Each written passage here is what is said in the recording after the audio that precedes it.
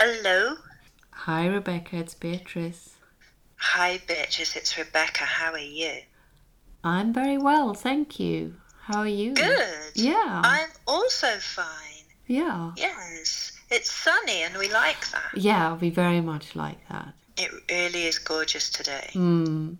Yeah. How have you been? Yeah, I've been okay. I've been to the museum quite a few times, And so how is that? that was good. I've seen our small but perfectly formed dub display, which is Oh, yeah. very How is good. that? Yeah, it's amazing. We particularly, I mean, we have this massive sound system as part of it. Wow. So yeah, I mean, that alone I think would make, I know you can see them on the street when it's carnival, but Yeah. just see it in another context, and it's a really big one. Wow. And there's some really good photographs which I'm sure you'd like. And Oh, I should yeah, come. yeah, just a lot of information, and there's quite a bit about female artists, so that's really good. Oh, great. Yeah, so that was nice. And yesterday we looked at some. Is that Coda? No, that's me. I've just realised my phone is about to run out. So I'm just trying to plug it Oh, in thank while you. we talk. So yeah, yesterday we were looking at some objects in our performance collection for the new museum, and that was really fun. Oh, really? I hadn't really looked at, stuff for quite a while, so that was nice. You must really miss seeing objects. Yeah, I do. It's just, I think, I've worked with objects for a long time, so part of me thinks it's okay to have a break. But what is annoying is sometimes you could just normally nip downstairs, and I know we're really lucky anyway that we can do that and just, Yeah.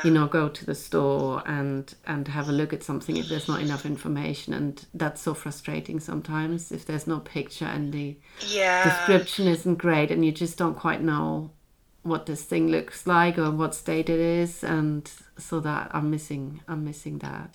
Yes. But what So, about you?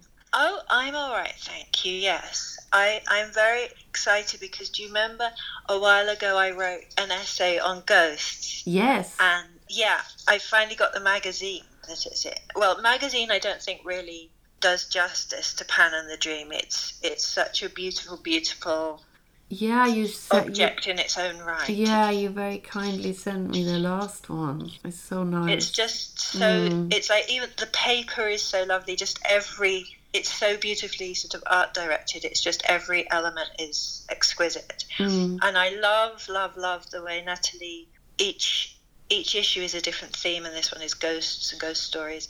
And so it is like you get drawn into this other world through the pages of the magazine. And I think it's one of the best I've ever seen for giving equal weighting to the texts and the images. I'm not just saying that because I'm in it. Because I think like the writing, she always picks really different kinds of writers, and she gives you such freedom in how you write that I'm sure everyone is like me, that you just feel really excited to write something for her. And so it's one where I read everything and I look at everything. And I know that you should say that of all magazines, but I don't with some magazines. So I really loved it. And I loved thinking, because, she literally just says to me, the theme is ghosts. And then I think about what I want to write. I would have found that hard with clothes. Well, you didn't. I just thought it was lovely, really. Because I immediately thought of Emma James, because I love Emma James ghost stories. And my favourite, most scary one is Whistle and I'll Come For You, which I think is just terrifying, completely terrifying. So, yes, it's Whistle and I'll Come To You, my lad. The my lad makes it even scarier. So, yeah, I knew I wanted to write about that, and I knew I wanted to kind of begin in the middle of the story when it's all got really tense already, and when the reader is already starting to think this doesn't seem quite right. The protagonist is not picking up on the signs that this isn't right, and you're starting to feel a chill. And I like it because I'm able to write in a different way from a kind of formal academic. way. And so in the story, this professor finds a whistle at the site of a Templar ruin, and he takes it home, Beatrice. Oh. No, don't do that. Yeah. And like he whistles? He whistles. Oh. And it even says on it, don't do that. And then like the wind whips up, the candles are blown out, the window slams, still doesn't realise. There's funny noises in the night, still doesn't realise. And then the kind of crescendo is that the bed next to him in his hotel room, he's just at a small seaside town. The bed next to him, like the bed sheet becomes alive. Oh God. And is like coming after him. Oh God. And it's really frightening. And the story is just so well paced and scary. And I just became really, like, I think it's always been kind of the back of my mind, this story, because it's always really scared me from when I was little. And I just think it's really terrifying, the idea that like an inanimate sheet can become something. Yeah. And the kind of how terrifying it is that it can take on the shape of a body, but it's not a body. Yeah. And that the way it moves and just everything you kind of imagine when you're reading this story. And just it's kind of fascinating how drapery is so, you usually think of it in paintings as kind of classicized and sensual or whatever, and that suddenly in a ghost story it becomes something else. Yeah. I wonder why that is. Well, you've just said it, there's no body, but... Yeah. I think it is that. I think it's that usually clothes need a body to become themselves, but it's the opposite with a ghost or something, that they have no body, so they need the clothes. I don't know. It's scary. So that was my starting point, and then it just kind of, it unraveled from there, really. But the magazine is so beautiful, and I'm really proud because my wonderful student Lacey, who graduated last year, part of her dissertation is in it. She's a really brilliant writer, and she wrote about buried brides in the White Gothic. Wow. So like Miss Havisham and also Sofia Coppola films, where they're kind of ghostly and frightening in their wedding dresses or their virginal gowns. So that's really fantastic. And I also wrote something later on in the magazine about Jake Wood Evans called Between Two Worlds. And he like really studies old masters really closely to kind of think about the way that they've used the paint, their brush strokes, the layers. And then he kind of semi-recreates or reimagines their paintings, but then they become hazy and kind of painted out. So it's as though you're looking at a painting well, like a Reynolds, but it's as though it's disappearing before your eyes. It's becoming vaporous. So there's traces of the dress, but they seem to be transforming and disappearing. So it's really amazing, and it so conveys our kind of relationship to history and memory. It's really beautiful. And then there's just loads of amazing artists that I love. There's like a Deborah Turbeville. There's a range of her photographs of Versailles, all shut up and ghostly.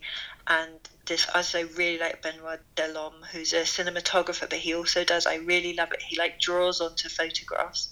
And so there's photographs of chateau and French castles, but then with these ghostly figures that he's drawn kind of hovering over these, really grand salons.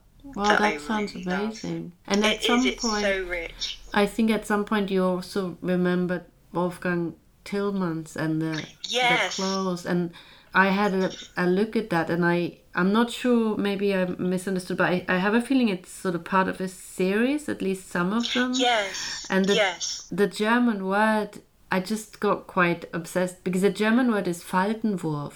And which is a word which sort of means drapery, but it basically the literal translation is the fall of the folds. And I think that's such a clever use to use this word. Yeah. That's so interesting, and that's so incredibly evocative. And I really think the series, I mean, I love his photographs anyway, but it's so amazing the way, because they've reproduced in the magazine, they've reproduced the photograph where it's a pair of jeans that have been kind of taken off, and if you've got quite stiff jeans, they kind of concertina down, but you can still see where your legs went in, and then they've just been put on the banister. So it's like they're balanced, so they've become it's like a soft sculpture, but it's also really ghostly because the traces of the body are there and the traces of the story as to why they're taken off there. They're really brilliant. I wonder whether people get that sometimes in a museum store. I mean, I don't really, because it's my place. That I do. My place of work, I guess, but because that's what it is full of. I mean, that's why I could never work in a museum store. Like I can cope with coming and you show me gorgeous things and I get very excited and then I go away again, but I couldn't be in there with them all the time because they are very ghostly to me. But it's also why I don't like wearing vintage dress. That's interesting. It's just because it's just like bodies to me, and it freaks me out. Like if I can just focus on being an academic person and study them, I find it fascinating. But as soon as I start thinking about the wearers, that's interesting. I think the other thing it reminded me of, particularly when you talked about the jeans, this obsession with, people who wear, raw denim and you're supposed to wear it for half a year without washing. Yes. And, there's a part of it is that it sort of adapts to you in some ways, and I think that's interesting as well. I guess. No, it's very interesting that you're kind of moulding the garment to you. Because I guess there aren't that many garments these days where that happens. I think with stays and with corsets that happen to a certain extent. Definitely. But no, it's very weird, and it's kind of. I mean, I think the magazine is, as I say, is just exquisite, and I think it just makes you really, I don't know, it really connects you to how visceral clothing is. I mean, it's not just about clothing, it's about ghosts more generally. But yeah, it's very spooky. And I've got a copy for you as well. Oh, thank you. You're welcome. And what else has been happening? Well, the other thing I wanted to tell you about, just opening my computer to tell you, is yesterday I had my MA students are fantastic. I think they're really brilliant, the new group, and they're doing really well being online as well. So that's nice. And we did this class on portraiture and identities, and I just wanted to talk to you because I'm sure you'll know most, if not all, of the pictures we were looking at. It was really, I mean, I love this class anyway, but it was just so interesting how when you look at things with a group, you start to focus on different aspects of pictures that you know really, really well. And we started to become obsessed with the hands in portraits as like really crucial, and like got really excited about that because we had, that really famous photograph by Robert Howlett of Isambard Kingdom Brunel, where he's, I love that one with the chains. And the way that his hands are in his pocket. And I put it next to this photograph of a Jamaican boxer called Peter Jackson, who's also wearing, like in each case, they're wearing formal menswear that suggests they are gentlemen. But at the same time, it's not kind of crisp and stiff and aristocratic. It kind of shows them as men who are active, And both of them have got their hands in their pockets. And we were sort of saying it's really interesting because on the one hand, you kind of think, is it just they were nervous or didn't know what to do with their hands, so they put them in their pockets? But on the other, it kind of conveys a very particular sense of masculinity to do that you're kind of confident and relaxed in it, and you don't have to kind of perform your status in quite the same way. But also, the boxer, that's what he does. He uses his hands. Yes. And if you're a gentleman, you don't really use your hands. Yeah, so again, maybe there's something there as well that he not hides them, but I don't know. Whereas that doesn't work so well with Idemard King Brunel. But then he sort of does. I mean, I know he's not literally building things with his hands, but I think there's an implication because look at how dirty his trousers and his boots are. There's a sense that he's hands on, at least. You know what I mean? And I think it's like, particularly as you say with Peter Jackson, it's really striking because it's almost like hiding his hands, which are the key to being a boxer, makes you notice them more somehow, or makes you notice their absence and think about them more. So we loved those ones. And then the next sight is one of my favourite portraits ever in the history of histories, which is Germaine Krul's photograph of Jean Cocteau from 1929, where you don't see his face.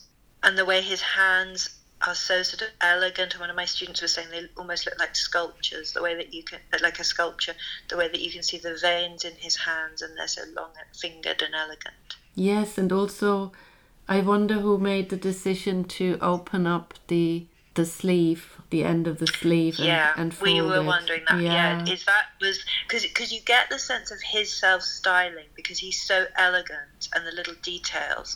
But yes, was it Germaine Krul kind of thinking that will put more emphasis on the hands, because it is like the hands are being presented to you. That's and true. I love that you can see his lovely proper buttonholes and his cuffs and his cuffling.